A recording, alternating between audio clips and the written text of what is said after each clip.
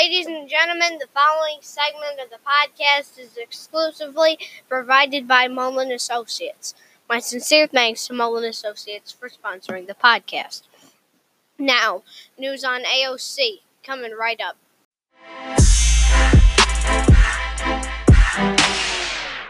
It's 10/24/2019. In other words, it's Thursday. Now, let's go to the newsroom for another edition of Micah's Minute. Hello and welcome to Micah's Minute. I'm your host, Micah Mullen, and, AOC, Alexandria Ocasio-Cortez, says we should abolish prisons.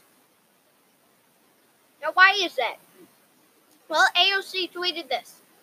Mass interaction is in our American reality. It is a system whose logic involved from the same lineages as Jim Crow American apartheid and slavery. To end it, we have to change. This means we need to have a real conversation about declaration and prison abolish in this country. Isn't that crazy?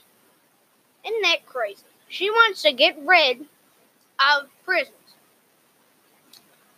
Well, one reason why is because she thinks that if we get rid of prisons, people won't commit crimes. People are still going to commit crimes if we have prisons. People, oh my gosh. People love to commit crimes, for crying out loud. It's crazy. You would think that but then they'll know if they don't have prisons, people will just be going on, and they'll just keep doing crimes because they know, nothing's bad is going to happen to me. I won't go to prison, all that I'll have to pay is some fee, or she'll probably abolish that too. We need to think about this next upcoming election, who you're going to vote for.